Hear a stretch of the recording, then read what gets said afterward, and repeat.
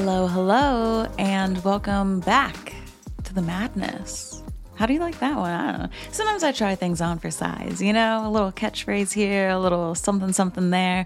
This episode is going to be mad, though. So welcome to one of the more kind of mystical, fantastical, let's explore something, get a little bit weird, put a tinfoil hat on today type of episode. I'm really excited to have back on a special guest, Jenny from the Red Room podcast. You probably heard her beautiful Irish voice a couple of months ago when she came on and we talked about NXIVM, or I guess NXIVM. You know me. I just, it's the speech therapy I had ever since I was a kid. Certain words, I cannot pronounce them.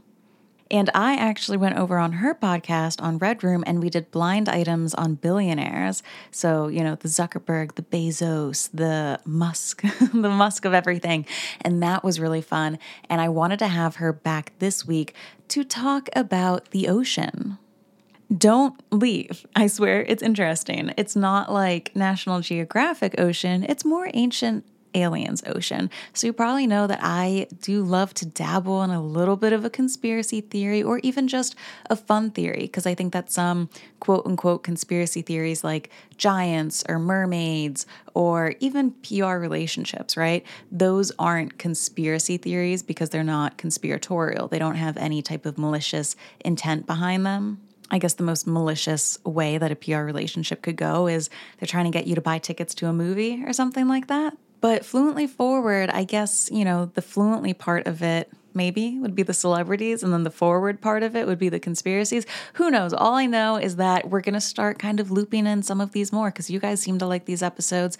God knows I love a good conspiracy theory. So, as always, there are going to be timestamps in the show notes of this and over on Instagram because I pitched Jenny on this idea. I was like, I want you to come on and I want us to do conspiracy theories on the ocean. And as I started outlining stuff for this episode, I realized that there's about like 1.5 million conspiracy theories about the ocean. You've got the Bermuda Triangle, you've got Antarctica, you've got like flat earth and hollow earth in there. You've also got mermaids, Atlantis, all of this incredible stuff that could be episodes of their own. So what we're focusing on this week is the idea of aliens living in the ocean. That part sounds crazy. And UFOs being in the ocean. And that part's real, and the government has recently been declassifying documents talking about USOs, unidentified submerged objects. So Jenny and I talk about a host of things in here. Once again, feel free to check out the timestamps. We talk about kind of our fear of the ocean, why people have certain phobias of things in the ocean. We talk about the Mariana Trench and just how deep it goes. We talk about who's been to the bottom of the ocean. We talk about governments, both the U.S. and Russian, declassifying information, talking about the Lake Baikal incident, stories of aliens in the water, stories from U.S. Navy, folks on Navy ships and fighter pilots talking about UFOs that they've seen. We dive into Antarctica and the treaty around it. And then, of course, your girl, Ghislaine Maxwell. She does pop up in here because wouldn't you know it, Ghislaine Maxwell had this weird obsession with the ocean and a nonprofit that she created around it and all of these master plans that she had. So we're going to get all into it. And without further ado, the lovely Jenny from the Red Room podcast. Hello, and welcome back to Fluently Forward. I'm so excited to have Jenny on from Red Room for a second time to talk more about conspiracy theories and all the fantastical. So for anyone who didn't listen to, I think it was our NXIVM episode or the episode you did that I came on where we did billionaire blind items, give a little bit of a description of like what Red Room is. Well, first of all, thanks so much for having me back. I'm so excited. Loved our chat last time. And people still always talk to me about that episode. They're like, I love that. And the blind items of billionaires. So Red Room is my podcast. And the easiest way I can describe it to people now, I've kind of got my sentence down, is just, It's a weekly rabbit hole. I love to go down a good rabbit hole. And it can be anything from like celebrity conspiracies to, like, I've started to do this series on kind of old American money families like the DuPonts and the Rockefellers, and kind of going down the rabbit hole, exploring some of the conspiracies, also kind of exposing some of like the lies or like rumors that have been exposed around it too. So it's really interesting. It's exactly that. It's just like whatever rabbit hole catches my fancy that week, I go down it and I talk to myself for an hour, sometimes with guests when I'm lucky, but it's usually by myself. And your rabbit holes are incredible because you come up with concepts for both on the Patreon and then also the main. The concepts that you want to learn about is exactly what I've thought about. You were talking about the Tumblr generation and people who are kind of chronically online and what that means. You were talking about Call Her Mommy and like online porn and things like that. So you just kind of go over all of these things that I've pondered in my head and I've wanted someone to do a rabbit hole deep dive on. It's really cool. Well, that's great to hear because that's basically why I started it, you know, because I think there's so many interests that I have, like these little rabbit holes. And, you know, I've also started a series where I like talk about some of the weirdest posts on Reddit. And a lot of my friends aren't that into Reddit or aren't chronically online or aren't into conspiracy. So I was like, I need to put this out here so I can talk to people who are into it too, because there's no greater feeling. It's like when you have like a TV show and you find someone else who watches it, it might be a bit obscure and you can talk about your theories with each other. When you find someone else who's into conspiracy or who's into whatever the hell else I'm thinking of, if someone else has like an interest in it or a theory, I'm like all ears. I need to hear. So that's where like, you know, I'm really into it. Like I've got a Discord with my podcast too, and like we're always just typing away about the different theories of stuff that we've come up with, so it's great fun. It's so fun. I know what you mean. It's so fun meeting people who are into conspiracy theories. I've been going to a lot of weddings this summer as the guest of my boyfriend, and I guess he's kind of told his friends a little bit about what I do with the podcast, but people kind of know me as the conspiracy theory girl, but I wouldn't want to be known as anything else because then a couple of drinks in at the wedding, Sweet Caroline is playing, and one of his friends come up to me and he's like, I know you talk about pedophiles on the podcast. This song was written about an 11-year-old girl. And then another friend comes up and he's like, have you heard about this Mars thing? And I'm like, this is all I'd want to talk about anyway. So it kind of skips the bullshit and gets to the fun stuff. I love that you embrace, you know, I always say I embrace my tinfoil hat. And I also have a theory that like, no matter how much people are like, I don't like conspiracy theories, I'm like, there's something that you like, you know? So I like to get people on as well. Like some of my friends who maybe like, outwardly you wouldn't think have any interest in any of this stuff, but you know, I'll start talking to them. Like I had my friend James on recently, and like he's never someone you would think would be into conspiracy, but he loves Princess Diana. So I was like, we're having that conversation, and he knew so much. I was like exposing his ass. I was like, you know, so much. Like if you believe every conspiracy theory, you're a sucker, but if you don't believe any at all, you're a fucking idiot. You know, like you truly think that the government, like it's been proven so many times throughout history that the government has lied, and there's still people walking around today going, but I'm sure they're fine now. And it's just like, get your head out of your ass. Like 100%. I think you're stupid if you don't believe in any. Well, I mean, it's two sides of the same coin.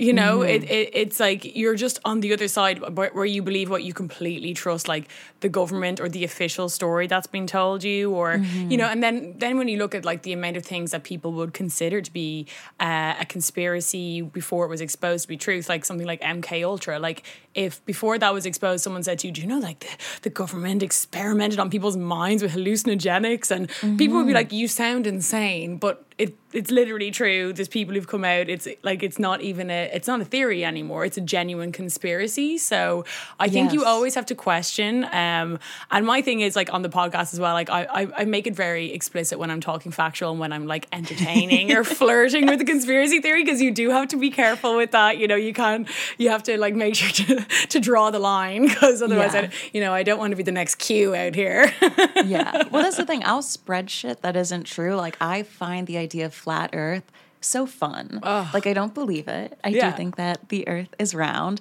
Although I will say, I was looking up, have you seen those TikTok videos where they're like, I was today years old when I found out that the earth isn't perfectly round. Like it's a little bit misshapen. No. Just mass-wise. Yeah, so like they've done studies and it's a little bit like misshapen in these videos.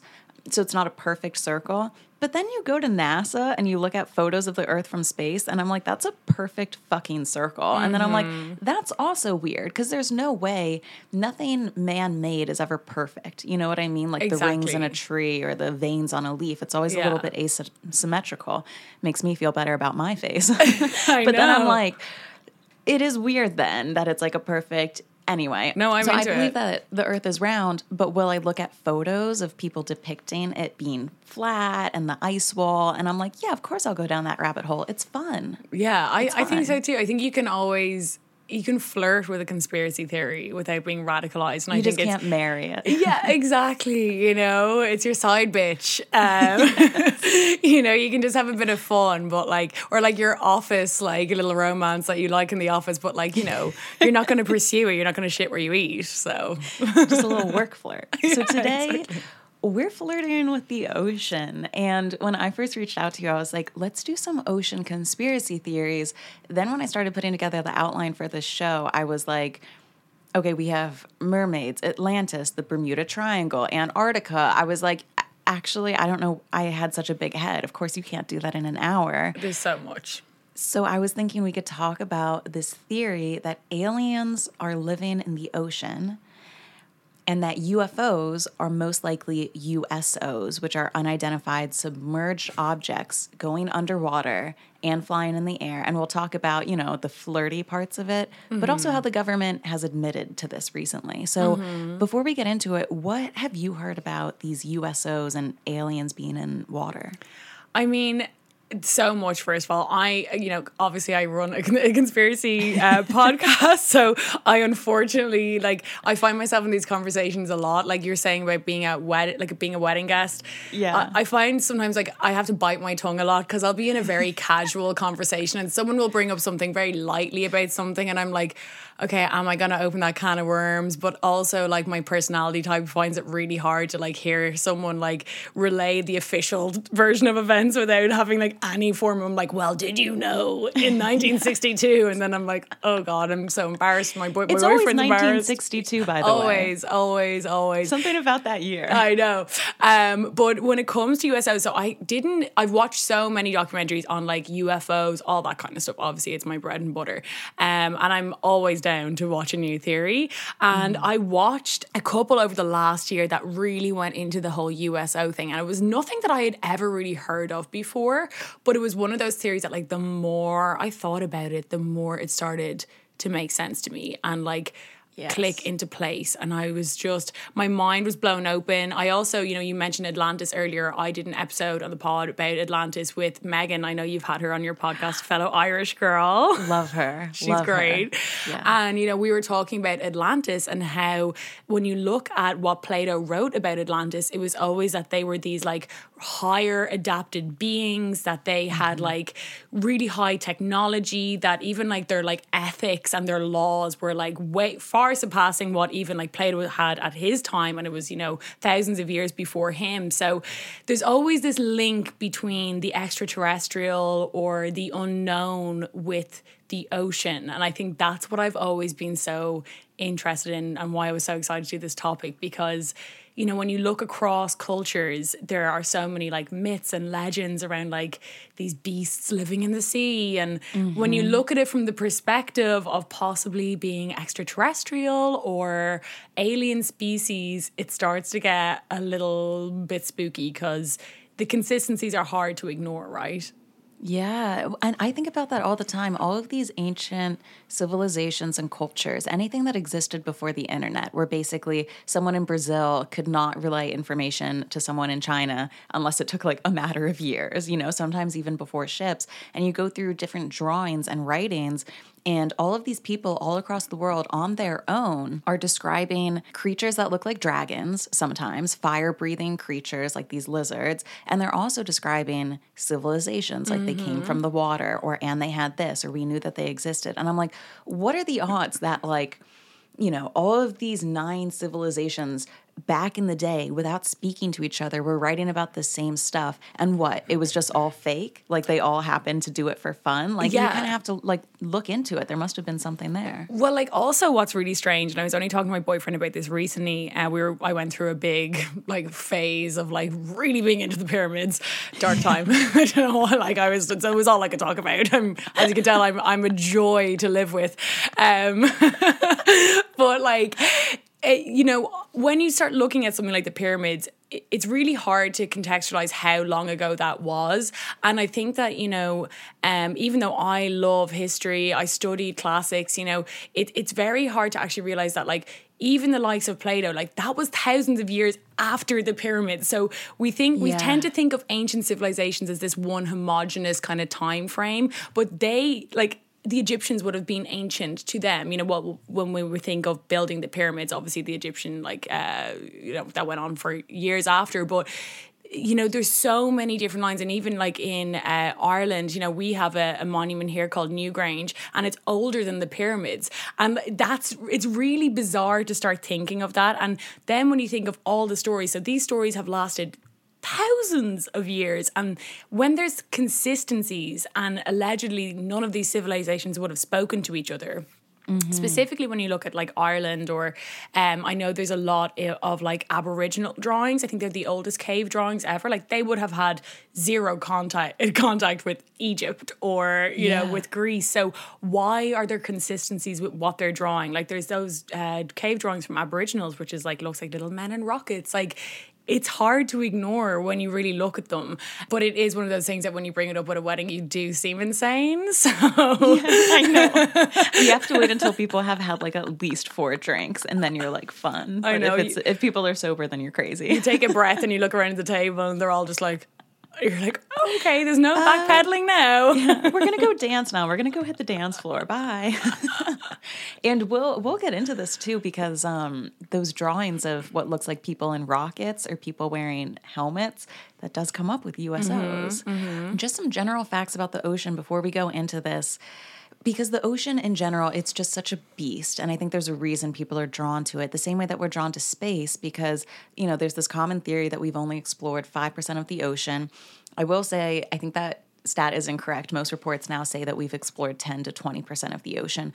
But still, we do know more about the surface of the moon and Mars than we do about the surface of the ocean floor. And I've always just wondered, it's on our damn planet. Like, what are we doing? Yeah, I mean, it's mind blowing to think that like we can send someone in to send them to the moon, but like to the depths of the ocean, allegedly we can't. I just don't know whether I buy it or not. Then it makes me question the moon. I was watching this whole TikTok video where, and this is what people at straight up NASA say. I'll have to do a episode on this once. They say, we'd love to go, this is a direct quote, we'd love to go to the moon again, but sadly that technology doesn't exist anymore. Apparently they've lost the mathematical equation. Did you hear that? So like that's what they say. They're like, and we just can't do it. But wow, what a good thing that we did it back then. That never ever makes sense to me. I'm like, how are you able to send these like, you know, other spaceships off to Mars? And I mean, you're able to drone bomb another country, but what, you can't send a little rocket up to the moon? I thought we were supposed to have a hotel there by now. That's what I thought when I was younger. I heard we were having hotels up there. It just strikes me as crazy. Like, I really think stuff goes on in our society where I feel like any normal person on the street, if you heard that quote from NASA, you'd be like, well, that just doesn't sit right with me. Like, that's just a natural, logical conclusion. But you say that and you're deemed the crazy person. I'm like, no, I think it's weird that NASA is saying that we had better technology, you know, decades and decades ago than we do now. We just know that that's not true. Mm-hmm. We've explored about 10 to 20% of the ocean. There are a lot of people who believe that our maps of the ocean floor are really important for warfare, for submarine divisions. So there is a chance that maybe we know a lot more about the ocean, but they're just never going to release it to the general public or admit that they know as much, which I could completely see. Yeah. Now, a big reason why they say that they haven't explored a lot of this is because the depths of the ocean are so massive. So obviously, you know about the Mariana Trench, deepest part of the ocean in the Pacific. People have gone down there. A few different people have gone down there. What's interesting is that they have reportedly found plastic bags and candy wrappers at the bottom of the trench. To me, that seems like a PR move. Mm-hmm. Like, it seems fake. But this, I have to say, like when we started talking about doing this topic, you know, I said to you, I was like, I've always had this weird like fear of the ocean. And I remember when it started. So I remember I was in, I think it was like second year in secondary school. So I would have been like, 14 or so.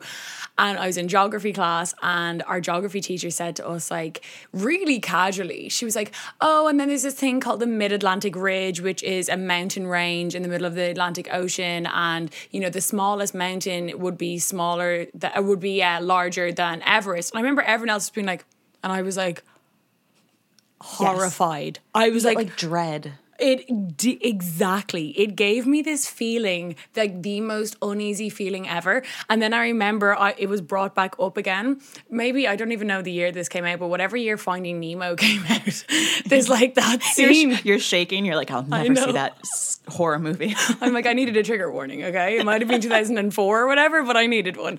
But it was like, there was this scene in it where like Dory and Nemo are like swimming, and then like there's this big drop of a cliff. And it sends chills down my spine. The thoughts that there are that should be illegal information. I'm like, please keep that under wraps. Like, I need that classified. Yeah. Have you heard of thalassophobia or whatever? I've heard of that, and I also have this other fear that has spawned from that very traumatic moment. It's called submechanophobia. Do you know what that is? Is that of seeing animatronics in the water?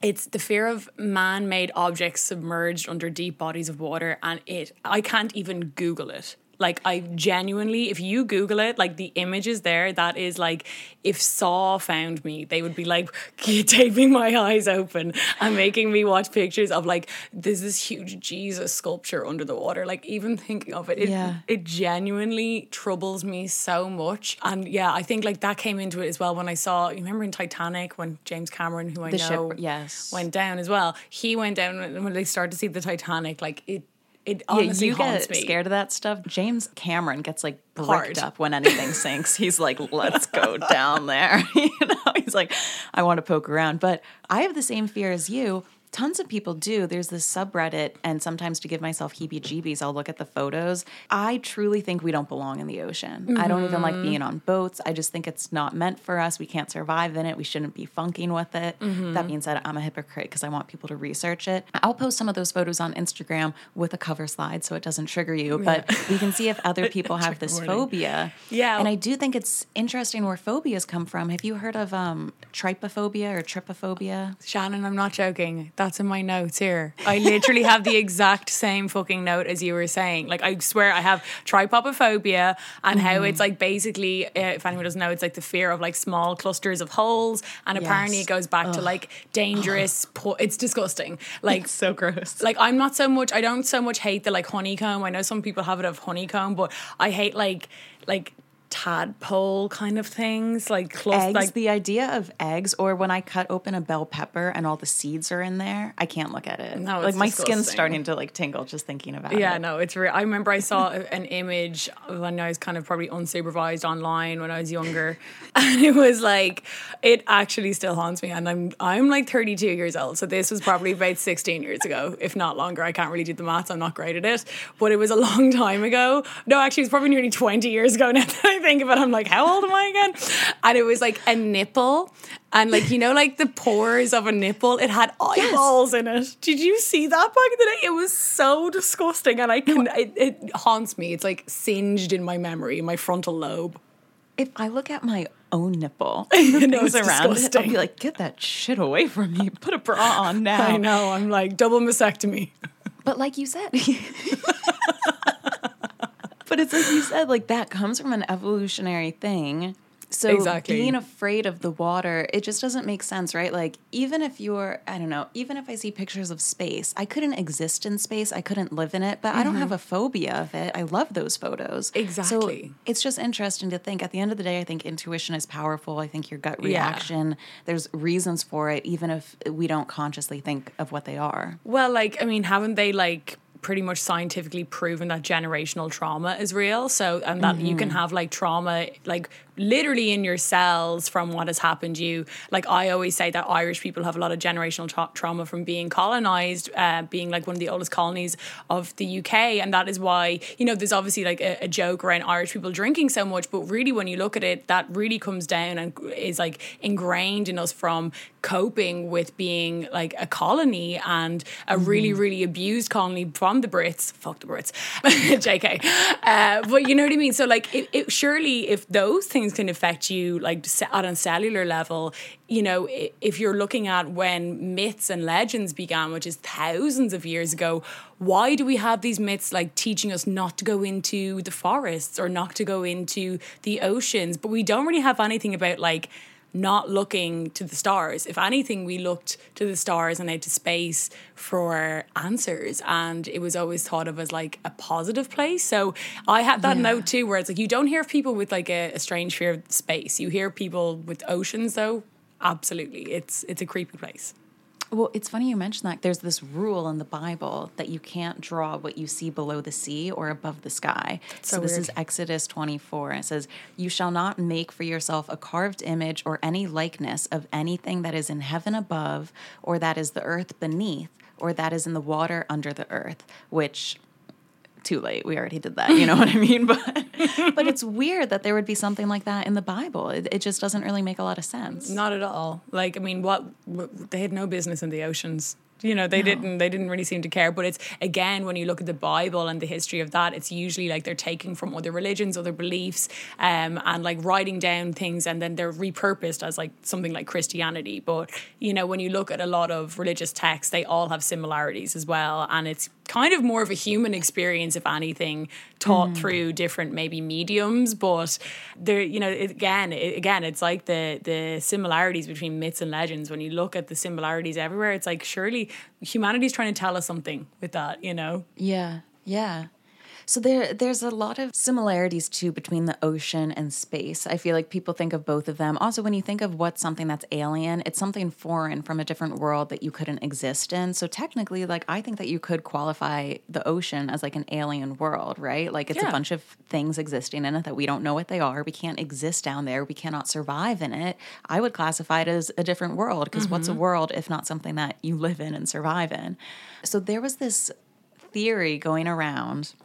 And it was a rumor, to be honest, on TikTok. But I mean, how fun is it? I want to flirt with it. I'm going to spread it.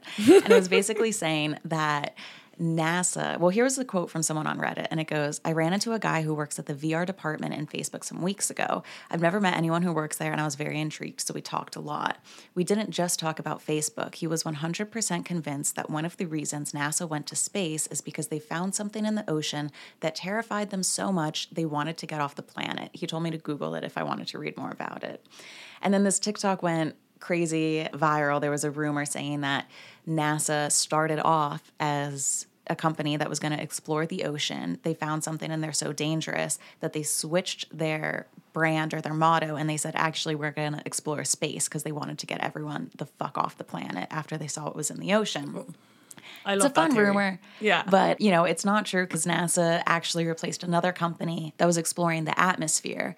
And the whole point of NASA basically was to like own the Soviets during the Cold War and compete with space technology and flaunt our dicks and say that we landed on the moon. Yeah. Did we? No, I'm just kidding. All of that stuff. But it's very interesting that people believe it. And I just think, too, even with blind items, like who believes what, I think it gives a good general pulse of the zeitgeist of what people are thinking. You know, like if I do a blind item saying Cara Delevingne did coke, everyone believes it. If I say Emma Watson did, people go, blind items aren't real. Yeah. And it's like, well, you're saying that because you have this preconceived notion of who Cara and who Emma are. So when people believe a rumor like this, it shows to me people don't really trust NASA and they think that both the ocean and space, there's some funky stuff going on. Yeah, well, it's like confirmation bias, right? It's like if you are already don't really like someone or already think something about someone, if someone repeats something about that, you're way more likely to believe it and spread it, just like we do with our conspiracy theories. But, you know, and I love that you say that as well, like it's a rumor, it's fun. Like whenever I'm talking about conspiracy theories, someone will be like, did you hear of like blah, blah, blah, blah, blah? And they're like, no, where did you read that? And I'm like, pretty sure it was a Reddit comment, actually. Probably not the best source. But did I believe it? Absolutely, because it's like confirmation bias, you know, and you know, but like it's true though. It's like it's the reflection of what people are willing to believe, because deep down they are skeptical, and you know, what are NASA doing? What are all those people doing that big building? Like, we don't know. Like, surely for the amount of money that they're not going to the fucking moon. I know. I thought they'd be back and forth. Like, I remember when I was younger, my dad literally told me there was going to be a hotel on the moon, and I've never recovered. He was like, "We'll be going on holidays there," and I was like, "Amazing! Like, we don't even have a Concorde anymore. If anything, we're regressing."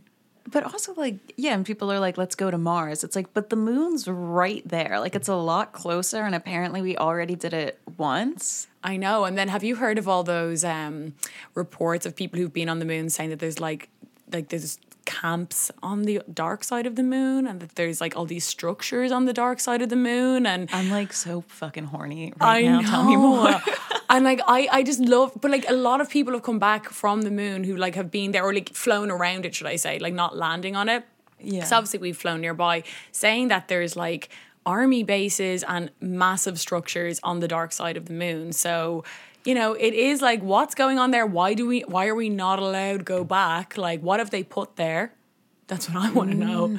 Well, it gives me the same vibes of Antarctica, where it's like, ooh, here's some crazy thing, the moon, Antarctica. Let's explore it. Okay, we went there. Nobody's allowed to go now. Now it's secret. You can't come here without, you know, money or a warrant, or if you're a researcher, and we're just all going to agree that this place is off limits. And even like, then, what? I thought we were going to explore both these places. It's like, but even then, aren't you only allowed like sail around it? Like, you're not allowed actually get off. Like, it's, you know, and it's like, what if this is just, especially the North Pole, we're not allowed to fly over it anymore?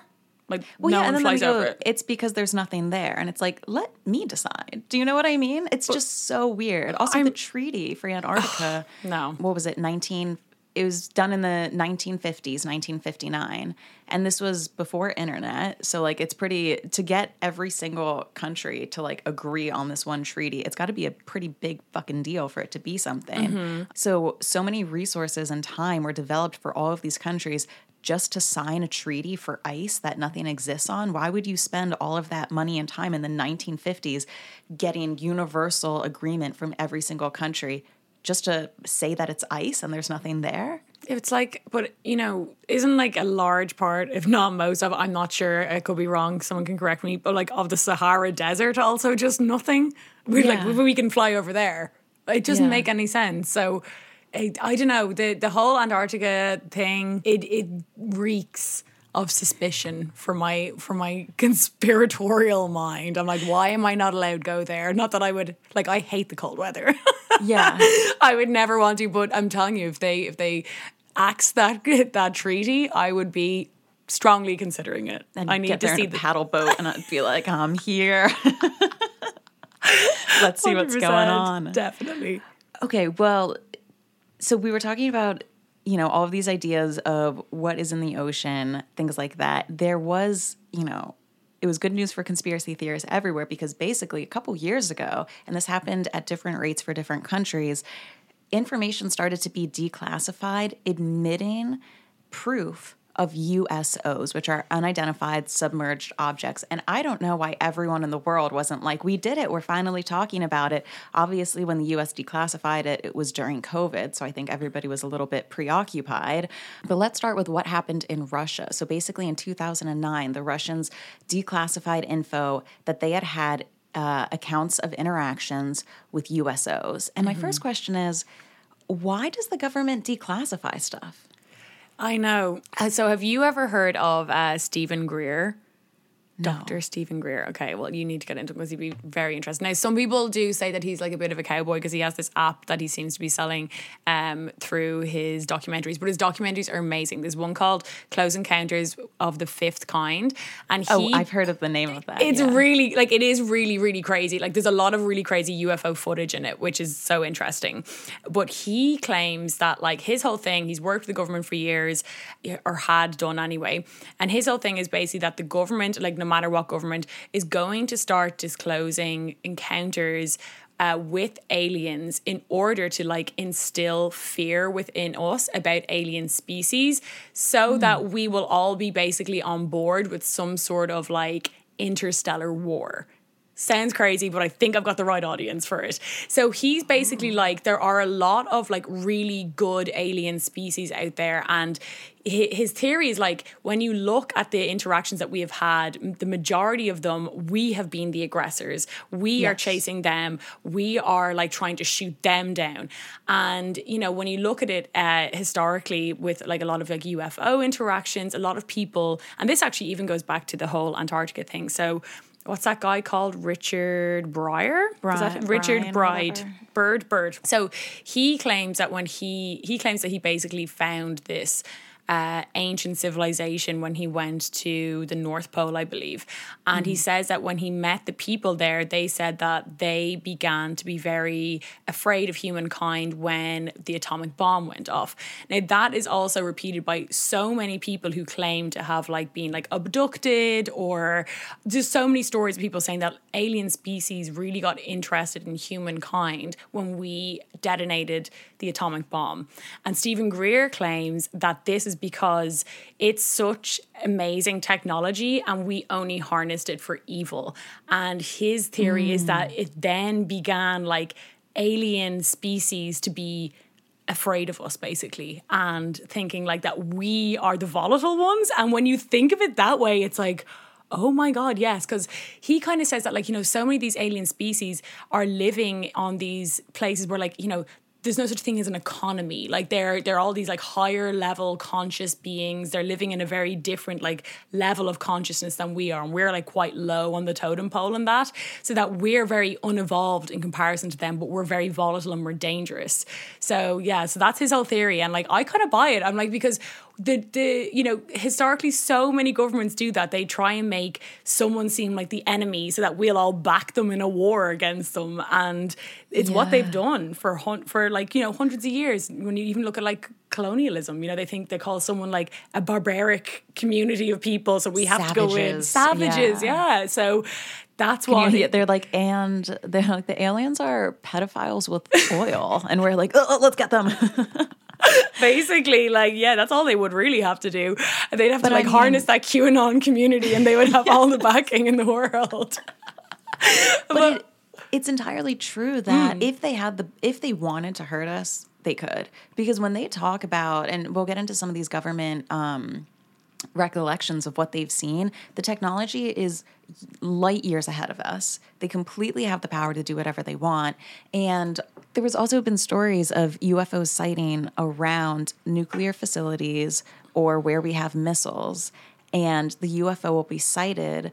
I think there was a place in Malibu where they had missiles and the UFO was hovering above it, and they took all the missiles offline. Yeah. And like they were also like turning them off, turning them on, turning them off, turning them on. So they were like toying with them, basically being like, look what we can do. Like, we can fuck with your technology really easily. We'll let you have it. But it's like a poking the bear. It's just like, just so you know, we can come down here and shut this all down. And there's been loads of accounts of that happening at missile centers where they've turned down like all of the technology, all of the computers, and then turned it back on, turned it off, turned it back on.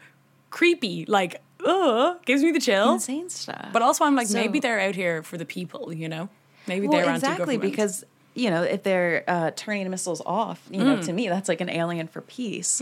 So another instance of us being the aggressor with aliens, there was this incident in Lake Baikal in Russia, one of the Siberian lakes. And there were, you know, Russians who were deep diving, exploring the waters in the lake, and they saw what they considered aliens when they were diving. And they described it, I'm trying to think of the year, this was like way, way back in the day. It was in 1982. So 7 military divers reported to have come across aliens in these waters. And they said at a depth of 50 meters, they met swimmers around 3 meters tall, so like 9 feet tall, who were dressed in tight-fitting silvery suits. They did not have any scuba or any other devices, just helmets on their heads. So first of all, imagine that you're swimming and you see this being in a tight-fitting silvery suit, 9 feet tall with a helmet on. That's already triggering my submechanophobia. It's silver. Like, I'm such a coward. I would kill myself immediately. I'd rip out my scuba diving thing and just be like, give me the bends. I don't care. I don't want to live in this world anymore. Like that. I used to also say like a huge, completely irrational fear of mine would be, again, who do I think I am? I'd be swimming in the ocean, like, I don't know, somewhere really remote. And like, I'd be like looking in the ocean like, oh my God, it's so nice, blah, blah.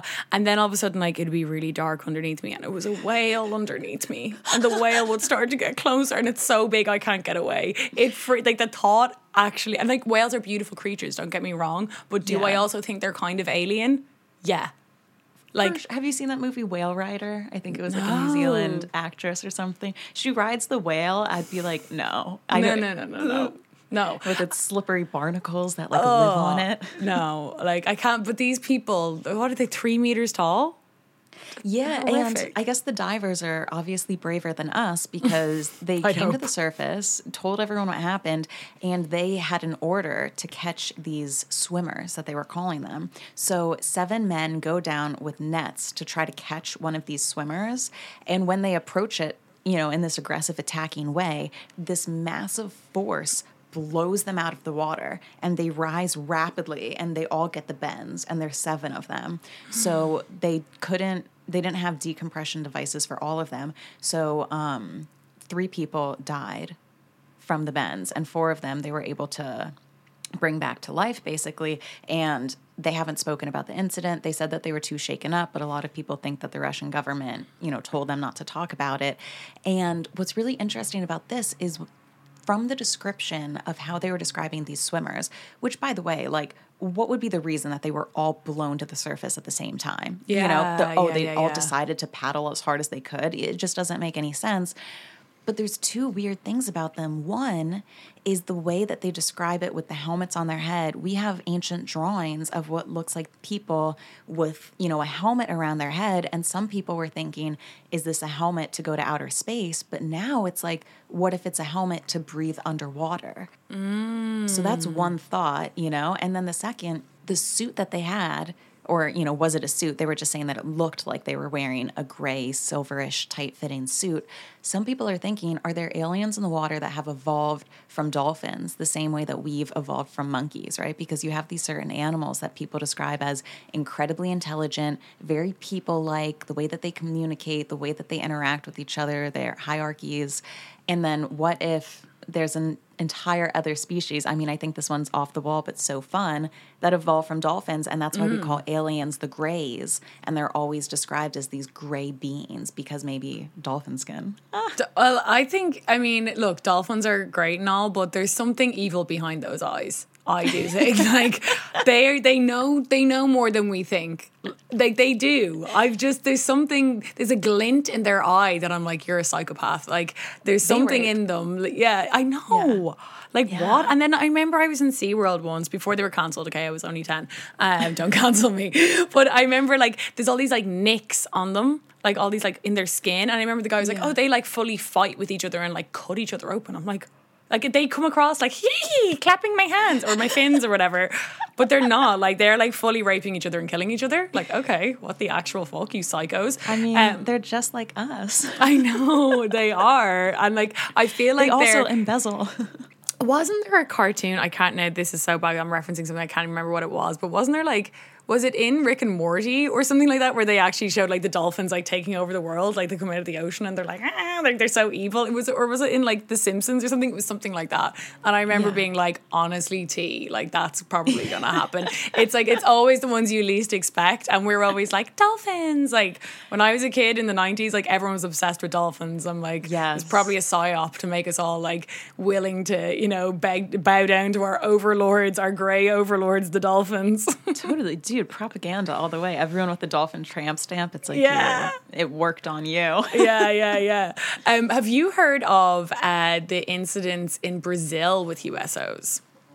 No. Tell me. Oh my God. So crazy. So I wrote this down this morning because I remembered it. I watched it it was on a Netflix documentary. It's called like some sort of like declassified UFO thing, really, really good. So in 1977, in this place called Colares Island in Brazil, it's basically like very close to near the Amazon. So it's not like a very populated region. I think it only has like 2,000 people in it. There was a fisherman going out to sea, But before he could board the ship, and he was with a load of friends, he basically looked across the ocean, and there was like a bright white light beaming out of the ocean up to the sky, and they were like, what the fuck is that? And then a huge like object hovered over the light, which apparently would look like the top of an umbrella, and the light and the umbrella seemed to like communicate with each other in some way, and then it went on for like a couple of seconds, and then it like shot out of the air. And there's actually so many cases in Brazil, and like a lot of people think if any country is going to start to declassify anything about USOs, it's going to be Brazil, because they don't really have like a stake in the game as you know, like the US and Russia and like the rivalry and all that kind of stuff. Do you know how in YouTube comments with like pop stars, everyone's come like, to come to Brazil? They did that with the aliens, and they were like, all right. Yeah, the aliens are like, hello, we're here. You told us to come. You wanted us to come. So basically, apparently over like the next few months, this happened every single day, that a different object would come over this part of the ocean and communicate with this light. And they were all different shapes as well. Like some of them were like diamond shapes, but they were like colossal and huge. Yes. And like it's really well known. So then there was another one that happened. Oh, sorry, it was the same one. And apparently the ships then began to follow the people in the towns, and it seemed to like stop in front of them and observe them, and they would send a beam of light down onto the people, which apparently caused like superficial injuries and stinging. And the weirdest thing is, when they went to the doctor for this, all of the people who claimed to be like touched by this light were then diagnosed with a really rare form of anemia. They were sucking the iron out of them. It's like, I don't know what they were doing, but they didn't have anemia before they saw the UFO, and then they had anemia. It's so freaky. So then like there was a guy like 20 years later, so in the 90s, there was this like admiral like kind of Brazilian military guy. They had like ships basically based off the coast that they were on, like submarines that they were kind of like trying to figure out what the fuck was going on, because there was like an actual operation. It was called like Operation Plate or something, and they've taken loads of films, they've taken loads of pictures of this. They're all on file somewhere in Brazil. Who knows where. But he says that one night when he was out on the ship, he saw a huge UFO that was like 100 feet high, like all the way in the distance, like hovering over the ocean. And then a little door opened, and a being came out of it dressed in silver, and like, it levitated over towards him on the boat, stopped like a couple of meters in front of him and just stared at him, and then like whizzed off, and then the whole thing disappeared. And this is like right before he died or some shit. He said this stuff. And it's always before they die. I'd be like, what did I do wrong? I'm like, why aren't you taking me with you? He levitates out. He looks at him. He goes mid, and then he goes back to the spaceship. I know, but I'm like, come on, Brazil. Like, give us the tea. What's just so crazy is that all of these people are written off as crazy, but we have had UFO sightings so many places from so many people. And the thing is, now we're starting to get footage of it, and people still complain, right? They're like, it's always filmed on a potato. But now we have the actual government, even the US government, releasing footage that has been found. And we have different Army pilots and folks in the Navy who are coming through. So I'll be posting all of these videos up on Instagram this week when this is released. But the spaceships, or sorry, UFOs, USOs, whatever, some of them look like Tic Tacs. Some of them look like, you know, classic UFO flying saucer shape. Some of them look like upside down pyramids that travel in a triangular formation, like fuck me up. And some of them are up to 40 feet long.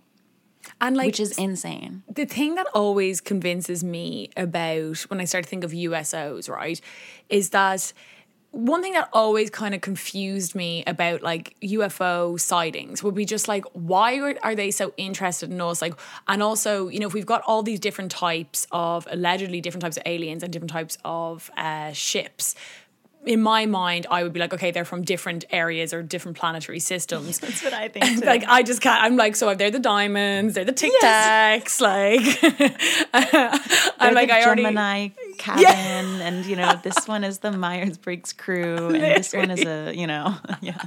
They're ENPFs. Clearly, they're organized. Yeah, exactly. So, but and I'd always be like, well, what? Like, would it not take them? I know they're meant to have better technology, but it's obviously such a big, excursion for them to come coming all the way out to our silly little planet. But then I started to think of like underwater bases, and I'm like, oh. Maybe they just have people, like, the way different militaries have different bases all around the world. Like, there'll be like an American base here and like a Russian base there or whatever the hell. So I'm like, oh, well, they clearly just have bases maybe under the water where like they've had people, aliens or species like here forever, or people they're coming and going on leave. Like maybe we're just seeing them going on vacation. Like they're going back to their family for a few light years. They're like, oh, finally I'm off base. And we're like seeing it. So that to me is more convincing that I'm like, oh, they're just kind of based here somewhere. They're not like constantly coming in and out. They're observing something within our world. They're observing us and what we're doing and keeping an eye on us for some reason. Well, we have exact proof. We have proof now of videos of pilots seeing this, Navy pilots, and they've said, quote, every day for at least a couple of years, they saw a UFO sighting. And I just can't believe this has been under wraps for so long. And they are admitting that they go in and out of the water. So what would be the purpose? And I think there was another incident in Russia where they were admitting there was a Russian submarine in the South Pacific. They were 260 meters basically down in the water, and they saw what looked like an alien formation of spacecraft. There was 6 of them traveling towards them in formation in the shape of triangles or pyramids. The triangle guys. The triangle guys, that crew. And their speed was over 265 miles per hour. And they were like, this is insane. So when the submarine slowed down, so did the 6 crafts. And then the captain ordered an emergency surfacing because they thought they were going to get attacked. And through the periscope, they said that they saw the 6 crafts still in formation come out of the water and fly away. And this is the government saying it. Do you know what I mean? So like, you can't call it a conspiracy theory anymore. The government's now talking about it and admitting it. So like, we need to be talking about this stuff like it's just news to be talked about. Even like all of these army people are admitting, they're like, yeah, if I'll tell you over beers that I saw this, but like if there wasn't anyone else on the ship or with the plane with me, I wouldn't say anything because I would sound insane. So I am very excited to talk about our partner for this podcast, Athletic Greens.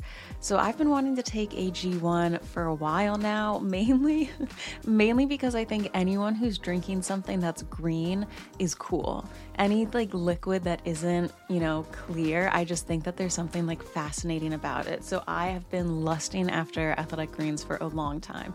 So every day this week, I've been taking AG1. What it works is you take 1 scoop of their powder and you put it in water and you shake it up and drink it. And it has this kind of like tropical citrusy taste. And for me, why I really like it is that I used to take vitamins every day in the morning. Probiotics, you want to do like cranberry pills, you want to do stuff for your focus.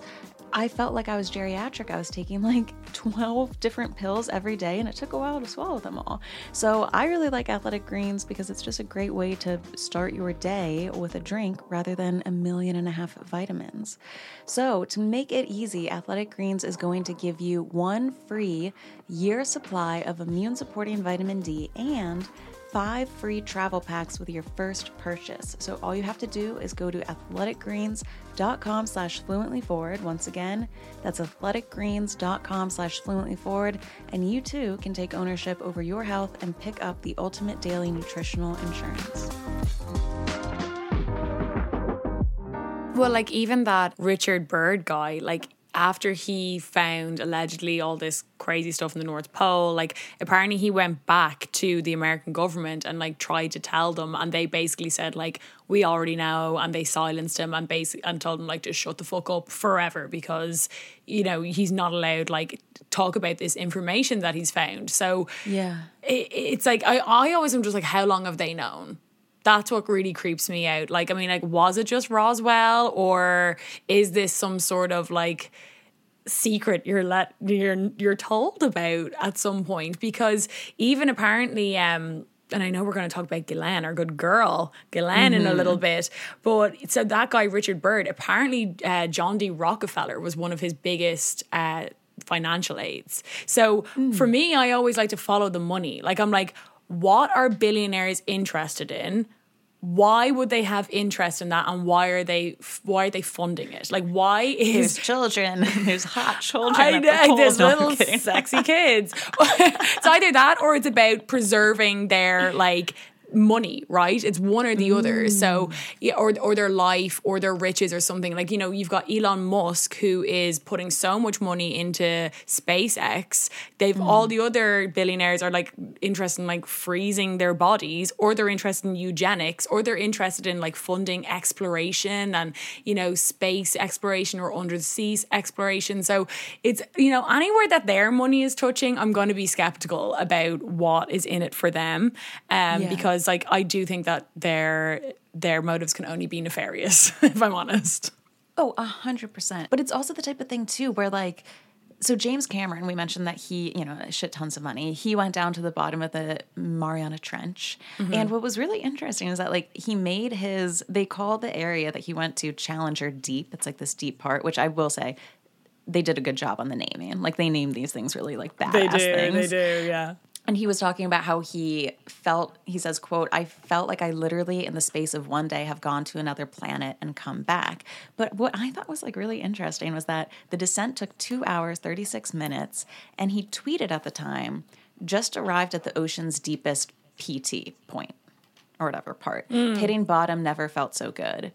And I'm calling bullshit on that. Like, I was just in New Hampshire the other weekend and I couldn't get connection, but at the bottom of the Mariana Trench or whatever, you can. Like, that just doesn't make sense to me. Like, there's so much shit that these people do where I just feel like, not even as a conspiracy theorist, just as like, even a 6-year-old with a brain would be like, that doesn't make sense. Or even everything with Antarctica, it's like, yeah, let's explore all of our world. You can't explore this part. Well, why not? Like, it's just a simple question. Why can't we explore Antarctica? Why can't we fly over this? You're not giving me a reason. You're just saying no. It's like when your parents say you can't have a sleepover and you're like, well, why not? And they're like, because I said so. And it's like, but what's the reason? You know? Yeah, you're not my real dad. Like, exactly. Stop it. But also, you know, you're so right though. It's like, how are you tweeting that? Because like genuinely, like the room I record this podcast in doesn't get Wi-Fi sometimes, and it's in my fucking apartment.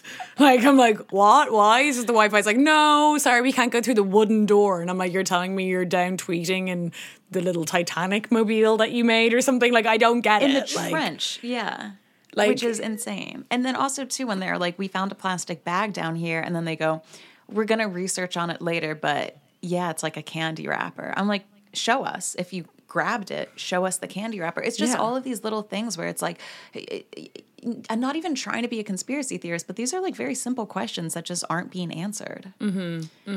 So should we get into the Ghislaine Maxwell of it all? Oh, I would have thought that this... I know. Well, I always say I truly can, and it actually annoys me when I do it. I can always bring it back to Ghislaine and Epstein. Like, anything you bring up, like someone's talking to me about Love Island, and I'm like, well, did you know? What about a molestation island?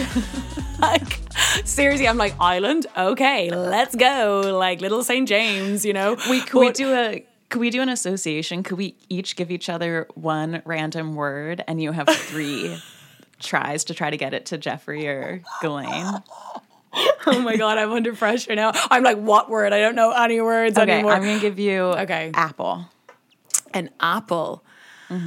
Oh, well, I mean, immediately I go to like forbidden fruit. There we go. That's one. There you go. Forbidden fruit, Eve. I'm like, Jeffrey and Ghislaine, little Adam and Eve, the forbidden fruit, you know, was she the evil woman who lured him in, you know, or was he the mastermind behind it all? I don't know. I would listen to that podcast episode. I know, I should do it. But I think people are like, please stop. Please stop it, Jenny. No, but seriously, I mean, but you can genuinely always link it back. But I think a lot of people don't know about her fascination with the ocean. Like it you know, was definitely swept under the rug. Like, and it sounds boring on paper, but when you really start to look into it, and as I said, follow the money, like, why would a billionaire's daughter who is friends and, you know, procuring children for a really rich and powerful man, why does she have such an interest in the ocean? Why does she want to explore it so much? And why didn't she have like a passport for this place called Terramar or something? Like, yeah, so she created this nonprofit organization called the Terramar Project, and it died the same day Epstein did, which is just like, that tells you literally everything you need to know. So it was founded in the US by Ghislaine Maxwell in 2012. A sister organization was made in the UK in the next year after, in 2013. And it announced that it was closing July 12th, 2019. And it was this insanely bullshit nonprofit organization where she would speak about it. She was speaking at a Council of Foreign Relations, all of these things. And according to tax filings from 2013 to 2017, the organization gave out no money in grants. So it was this nonprofit organization that was billing for all of this work that was being done and collecting money, but it didn't do jack shit. So there was like one thing that they did. They helped organize the March for the Ocean in Washington, D.C. That was like always a campaign. march. I know. Like, it's always a march. What the fuck? And then they did a partnership with a luxury bedding company on a collection of water-inspired sheets, pillowcases, and comforters. So like that's all the Terramar Project really did. Merch. She has like no experience as an activist. Her only the reason she loved the No ocean shit. so much No was shit, because she's of no- yachts. Oh yeah, people are like, can you believe she's not an activist? Strangely enough, Ghislaine Maxwell was not an activist. Like, what? Now she's cancelled. You're QAnon. It's not true. So she said that through boating, she got her inspiration for the foundation, which is just like so fucking insane. She's like, oh, I love the yacht. Like, I love being out in the ocean with Daddy on Lady Ghislaine. Like, of course you do. So messed up. And she had this weird, sick fascination with yachts where there was this one person, Craig Tafofa or whatever, who was a captain of one of Les Wexner's yachts. And apparently Ghislaine was like so bricked up to get on this yacht. He says, quote, Ghislaine would always call me and say, I'm coming down to use the boat with some friends. And I would always tell her, I have to call the owner. I can't just let you on the boat. And she would never show up. She did that half a dozen times. And in talking to a guy who worked for him, he said she does that all the time. She does it when she's in front of her friends and she wants to brag that she can go use someone's yacht. And apparently this lady was just obsessed with trying to get on yachts. I like mean, not doesn't even to surprise use me. them, just to like be on them. Yeah, she just liked being on the ocean. Like, I mean, but to me, it always like the ocean thing. Okay, I said earlier I can bring back everything to Jeffrey Epstein. I can also bring back everything to Scientology, and obviously, famously, well, I don't know if it's famously or just to me, but L. Ron Hubbard, when he started Scientology, he started on this like fleet of boats, and he would like sail the world on these boats and like training people in Scientology. And to me, it always gives me the vibe of, and again, this is my theory, but I have read it in a few Reddit comments as well, so there are people who share my theory. But like, it's like, you know, you always hear there's no laws on the ocean. You're like in the mid, like, I don't know if you've ever looked into the amount of people who've been murdered on cruise ships, and it's really, or like have gone missing while on cruise ships, and it's really hard to investigate, because there was one case, and I can't remember the person's name, but this girl basically disappeared on a cruise ship, completely disappeared. And it happened, I think, in the Caribbean, but she was a US citizen, but like it was really hard to get like different police forces in, because you're in the middle of the ocean, there's no police force. And it's not about like what country you're closest to. There's all this weird loopholes and red tape over like how to get it investigated.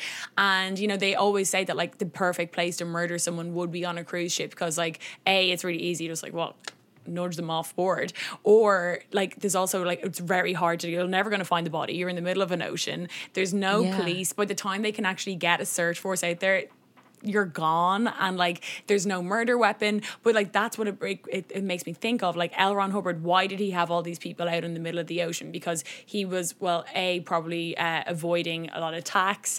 He didn't have to pay tax because he wasn't living in like a country with a tax system. He was taking money from people. But then also when I think of like Ghislaine, and I think of her, you know, having like basically trafficking children, you know, the island was protected to an extent because it was a private island, but were they making some sort of like future plan for when they couldn't have that island anymore? Like, did they want some sort of like, you know, place? Because wasn't this Terramar place, I believe she actually made it like a country or something, and you could get like passports, or that was one of her goals. Like, she wanted to make it like a territory.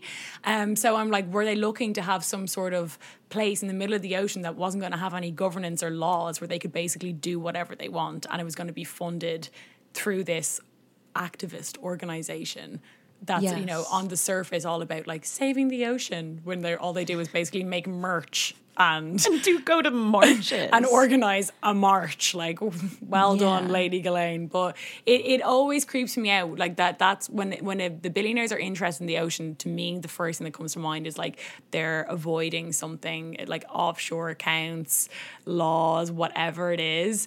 You can really go down the rabbit hole there, and trust me, I have.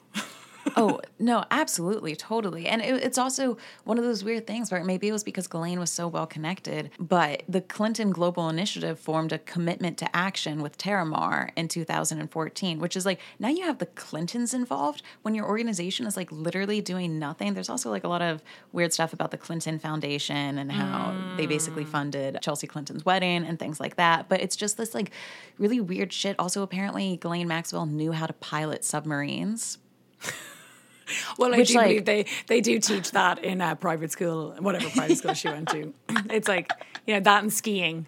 They're two huge things you can. They're like, would you like to take the submarine or the skiing lessons? And she's like, Daddy, the submarine. I want to go out in Lady Ghislaine with you and bomb whatever the hell he wanted to bomb. Like, who knows? Like, wasn't he a spy for like Mossad? A lot of people think that. Yeah, and the Russians or something. Like, at one point he was a spy for both sides. Like, really weird shit. He was a dark man. Insane stuff. So yes, so she knew how to pilot subs, and she began deep sea diving. And then she said that she discovered all of this human-made debris all over the ocean floor, and she was like, we gotta start, you know, what's going on. And then this is really funny. 4 people remember Ghislaine Maxwell talking of journeying to the center of the Pacific Ocean in an attempt to find, she said, Amelia Earhart's plane and body. And Ghislaine Maxwell is obviously evil, but I gotta say that's like a pretty metal as fuck mission. Like, that would make for a great HBO movie. Like, I would watch it. Like, right? honestly. When I was a kid, I was obsessed with Amelia Earhart. I used to wear like swimming goggles and be like, I'm Amelia Earhart in her plane. And then this is the craziest thing, the last thing about the Terramar project. So the tax returns of the project, once again, between 2013 and 2017, shows that the organization received $196,000 in public support, but they paid out in expenses more than $600,000. So they said that the organization was doing all of this. They filed for accountants and lawyers, all of these billing hours. And it's like, why are you using all of these lawyers and accountants if you're not doing anything for the organization? Mm-hmm. So like nonprofits, like to have your, you know, profit be in the negatives for so years because you're spending so much, but you're not raising anything. And the amount that you're spending isn't going to a single grant. Like, it just doesn't make any sense. Yeah, no, there's nothing good that comes from Terramar. Like, it's on the very best case, it was like tax avoidance. And the very worst, it was something so dark and seedy that we'll probably never find out. Because I'm pretty sure, and I can't remember where I read this. Again, sometimes there's too many sightings in my mind. I'm like, oh, there's too many documentaries that I've watched. I can't remember which one's which. But I'm pretty sure, like, I think it came up in the Ghislaine's trial. It was something to do with, they were trying to prove that she did have interactions with Epstein after she claimed to, because she claimed like they broke up and they never spoke again, basically. But they found like, checks from him.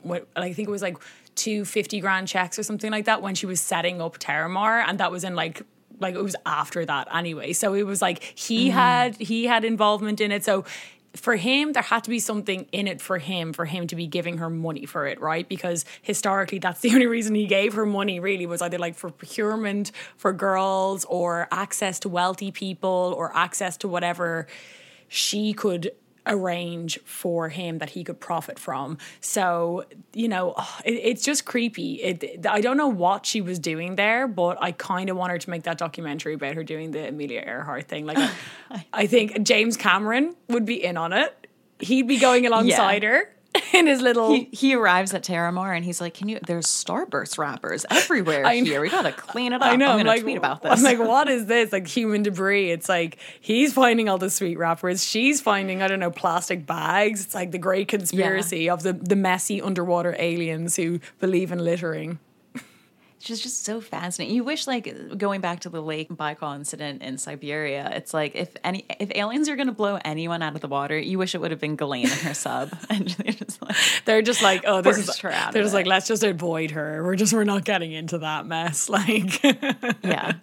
So, I mean, and sadly, I don't think we're ever going to find out anything about Terramar. No. I mean, she's in jail. She was moved to a facility, I think, in Florida. A low security one, right? Low security where they offer classes such as yoga, pottery. It sounds, you know, if you're going to stay somewhere for the next 30 to 50 years, it sounds like a pretty nice place to live, or a place that's very relaxed, and maybe she will die. Yeah, my prediction for Ghislaine is that I think she is going to probably be in jail for like, how old is she? She's 60, right? She turned 60 during her trial.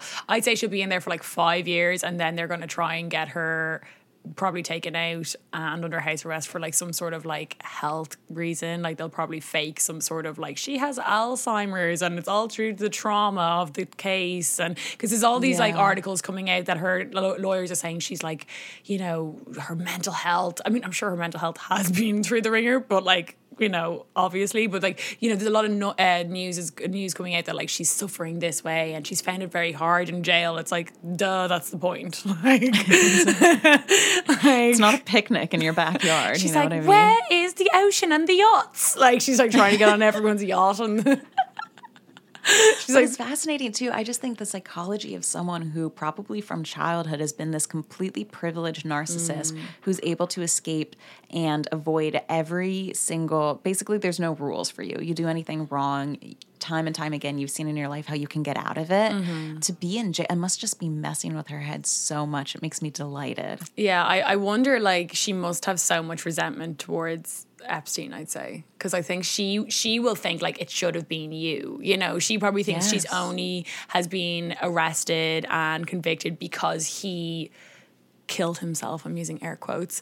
So I think that like she'll just have that like bear that resentment for him, and she's the type that like truly has so much cognitive dissonance that I don't think she thinks she's done anything wrong, because she grew up in such a weird fucked up world, and like her dad was probably getting her to do some really fucked up shit as well. She's been involved in it for ages. Her father was such an abusive narcissist, but also because she's just like a raging, like, I don't know, BPD narcissist. I don't know, I'm not a doctor, but there's obviously something like psychologically so wrong with her that she does not feel like she has done anything wrong. It's wild. Like, I don't think it's just like her lawyer's like motive to be like, you know, she's a scapegoat. Well, I think she thinks that. I think she really thinks that.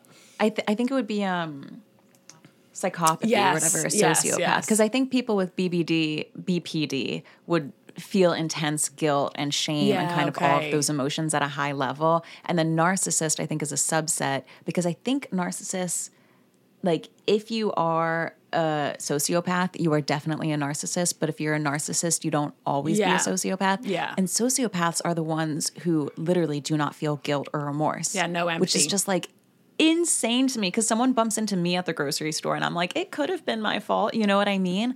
I don't know. It's absolutely insane. Yeah. So as we wrap up here, and we'll have to have you back for like so many more of these episodes, because it's just like anytime I start talking about conspiracy theories, I'm just like, oh, I want to do it for the next 3 hours. I know. What would be your prediction for the next couple of years? Do you think we're going to start getting that propaganda that aliens are evil? Do you think people are going to continue to not really talk about it, even though the government's putting out news? Yeah, look, I've been skeptical over the whole disclosure since they've got Tom DeLonge involved. Like, I do think that he has pretty much said, if anyone doesn't know, he was in Blink-182, and now he's like the head of this, I think it's called like committee or something. Committee, right? It's called like something Enterprise, like something really weird name, but he's basically talking about like these genuine instances of UFOs that the American government are willing to disclose and say are real. And I do think, and he's pretty much said that he is kind of being used as a vessel for that because he's a celebrity. So they're using him as like a trusted voice, even though it's like lol, the one celebrity you find was in Blink-182. Like that's so random. Like, that's so random. It's like when they try to find a Republican celebrity and they're like, he's kind of a celebrity because, like, there's no one left or whatever who's, like, going to say it. Yeah. So they got Tom DeLonge involved. Who would have thought it? But, you know, that has always made me skeptical because I'm like, anything they willingly put out that they've been hiding for so long, I always think there's a bit of a motive behind it. I do think, like, if anyone's looking for information on that kind of stuff, do watch some of Stephen Greer's stuff. I'm not saying I believe in all his shtick, but it's an interesting theory. And I think we're going to start, I mean, we've gotten a lot of alleged disclosure over the past few years, like the Tic Tac video, like they've pretty much said, like, we don't know what the fuck that is. But I wonder, are they just going to give us little bite-sized pieces that will satiate us, where, you know, the reality of what they know might be way more intense for us. But yeah, I think they'll keep giving us disclosures, but I don't think we're ever going to get, it's like Epstein. Oh, there we go again. Yes. I don't think we're ever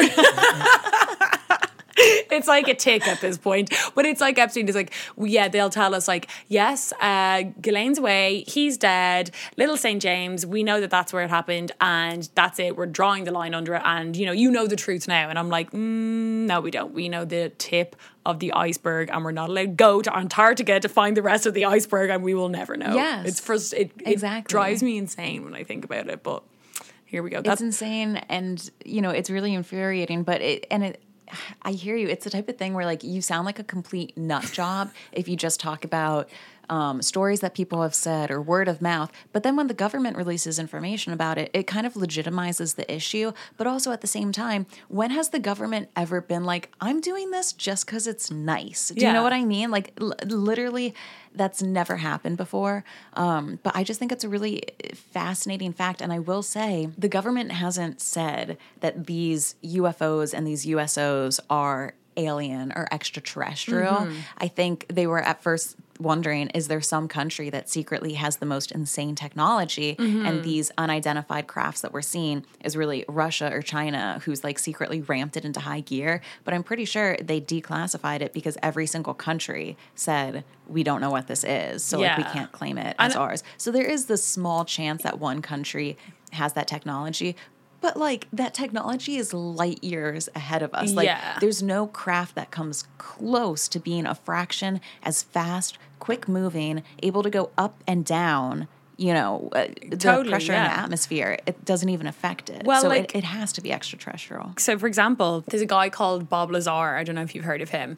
And yeah, he's amazing. I love him. But, like, even if you think of it in that case where you're like, oh, it's a country who has this incredible technology, if you believed what Bob Lazar said, you would know that allegedly a lot of military operations from, he says US, and I'm sure from other countries with a lot of money, are reverse engineering from UFOs that they've found. So it doesn't necessarily negate the fact that UFOs are alien craft. It could be another country, but where do they get that information?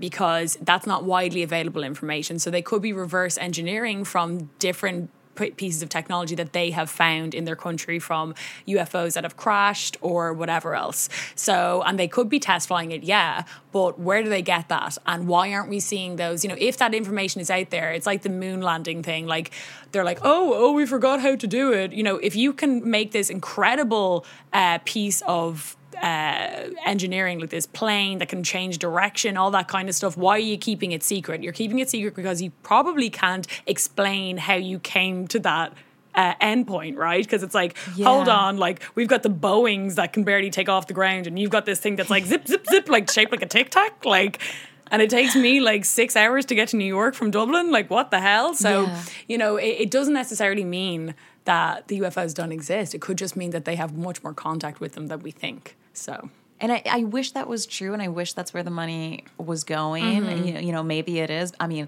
obviously, I understand why I think COVID was a pretty big example of you tell the public that that a pandemic is happening, and you watch as like everyone turns into the worst version of themselves and thinks all of these crazy things, you know, from every single direction. I've seen the most insane stuff from everyone about COVID. 100%. So like, you know, how do you think we would react to aliens? But if I knew that our tax dollars were going to reverse engineer fallen UFOs and stuff, I'd be like very happily being like, all right, 30% of this podcast straight to that fund, you know, instead of being bitter that it's going away. You would, but then you're like, what are they going to use that for? And is that going to be for, again, if you think of what Stephen Greer believes, that we are the volatile ones, like maybe I wouldn't have much faith in military operations for using that technology for good. I would presume they're going to use it to, drone more countries in the Middle East.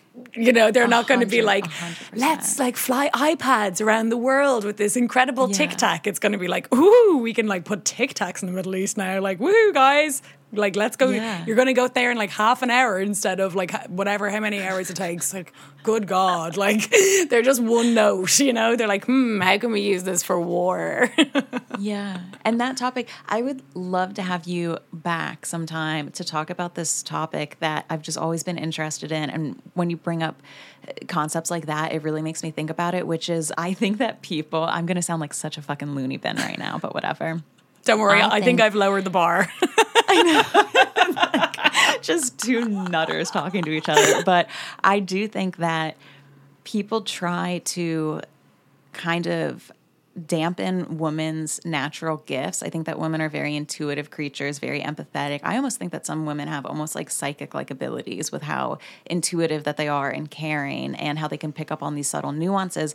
And I feel like men being in power, I think that people try, and society does, I mean, we see it all the time with advertisements, keep women focused on being skinny and looking pretty, and that's what you're supposed to focus on, because I think if we focused instead on other gifts, like women would really be a powerful force. I just think of the world if women were in charge rather than men, and if we found a UFO spacecraft, would probably be like, how can this connect us all to each other more? And like thinking about it for that way, like my first instinct is never let's bomb a country or get more power. I'm not really interested in power. So I do wonder what it would be like if society were, you know, was run by women. Yeah, or maybe even would be more in tune with like the likes of, with like a feminine energy, you know, or like that kind of like things that you would more so consider to be, you know, stereotypically feminine, because, you know, we do have Hillary Clinton who did like, you know, pretty much start the Arab Spring. So like she really did go there. She was like, war. But you know, if you look That's a much better way to think. Yeah, Ghislaine Maxwell is like, but if feminine you think energy, of it, my ass. those are women who are very much would be considered to be, you know, in tune with their masculine side, or that kind of part of the brain, whereas, you know, they're not in tune with empathy whatsoever. But that is kind of what Stephen Greer does talk about, which I find an interesting concept, that he's saying that these extraterrestrial beings or societies, like they are from a way more highly evolved place than us, where he even says like they don't even communicate with words, they all communicate telepathically. When you think of psychicness or that kind of telekinesis, that they are all things that would be typically kind of associated with the feminine and that kind of empathetic and psychic ability. So, you know, it's kind of like an evolution, but I do feel like, you know, that we are on that lower level, because we are always thinking about what are we going to, you know, when we get technology, it's always used for the negative. It's never used to unite the world. It's always used to just like polarize different countries and make people think that each other are each other's enemies. And really, where has that got us? Absolutely nowhere. Like, we went to the moon and we lost the fucking equation because we were too distracted with what the Russians were doing. Like, and here we are again, whatever, 50 years later, we're still completely obsessed with what other little humans are doing in their little country, rather than like, you know, unite the world, guys. I know. Well, here we are. We have a good Irish-US connection right now. I know, yeah. As together, always. there could be dozens of us. I'll come over to you guys I'll come over to you, Shannon, in St. Patrick's Day next year with my bunch of shamrocks, like the way like our Prime Minister goes over to the US president every year. I'll come over on the 4th of July with like a bag of McDonald's. I'll be like my peace offering. Yeah. All right. Well, thank you so much for coming on. And real quick, before I have you go, just plug a little bit of your Patreon because I love the content that you have over there. Yeah, so as I said, it is a weekly rabbit hole. Everything kind of from like internet culture, conspiracies, true crime. As I said, I've done like episodes all about the weirdest sides of Reddit, which are really great. I've started a series also on American dynasties. So I did episodes on the DuPonts, the Rockefellers. I've done a deep dive on the Illuminati, which was really interesting actually, because I actually found some conflicting evidence on why we actually believe that the Illuminati are the bad guys comes from like this book in the 60s written by these two like basically edgelords. It's really fucking interesting.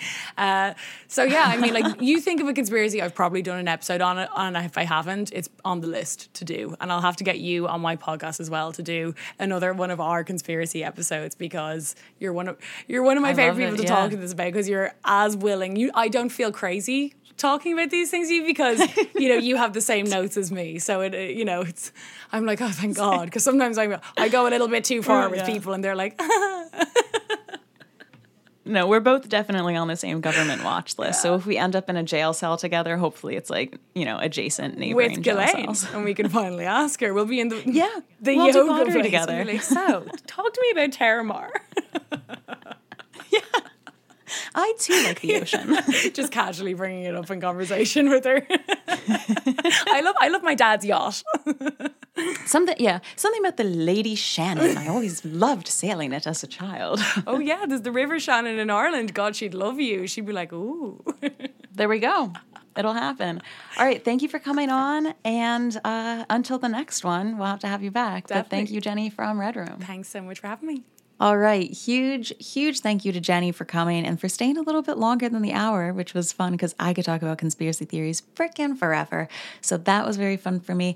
And thank you to you for listening to this and indulging in me. I know that I kind of sold you on the podcast with the idea of celebrity blinds, and obviously we'll keep doing that, but I'm just, what can I say? I like to wake up in the morning, drink some coffee, and read some conspiracy threads about the ocean because I just think it's so fun. Now, something that I will not be covering, but something that I find equally interesting is true crime. I don't really cover it that much, but I'm always fascinated by the stories. And I want to shout out a new podcast. It's called Hoax, and it's also on the Cake Media podcast network, just like Fluently Forward. And it covers the Sherry Papini story. And if you haven't heard of her, she is the real life Gone Girl. She's just this, pretty attractive blonde woman who went out for a run one morning and disappeared. And nobody could find her. And she came back and claimed all of these claims very similar to Gone Girl. And then it came out that she was lying and faking the entire situation, which is just, truth is really stranger than fiction when stuff like this actually happens in real life. I'm also fascinated by rich, attractive suburban women just doing absolutely crazy and unhinged things. So feel free to check out that podcast, also on the Cake Media Network. I love Cake Media, I do. And I will give you a fun little prep for next week's episode. I don't know if anyone else has watched the Hulu documentary series called Angels and Demons, and it's all about the Victoria's Secret brand and Les Wexner, the guy who created The Limited and everything underneath it, which would include Victoria's Secret, Bath and Body Works, obviously The Limited, and, just so much more. He was basically this loaded billionaire. And we all know that Victoria's Secret has had such an issue with brand and their idea that beauty has to be this completely limited idea of just like the thinnest supermodels ever. And that's beautiful. So their brand has tanked, and this documentary went into what created the Victoria's Secret brand, who Les was, and how he was connected to Jeffrey Epstein and all of the abuse that these models went through. So I'm excited to say that next week is going to be a juicy solo episode, and we are going to be going into the blind items of Les Wexner and also the blind items of the Victoria's Secret angels. I'm talking yachting. I'm talking cheating. I'm talking crazy amounts of money changing hands. It's going to be really fun. So if you're looking for something to do over the next week before the next episode, go and check out the Angels and Demons documentary on Hulu. It's just really fascinating stuff, and I'm excited to do more of a deep dive on it. All right, thank you so much for listening. Thank you for bearing with me this week too, as I have lost my voice, aka the moneymaker, so we're a little bit froggy, but I appreciate you listening as always, and I'm so excited to talk to you guys next week. Bye.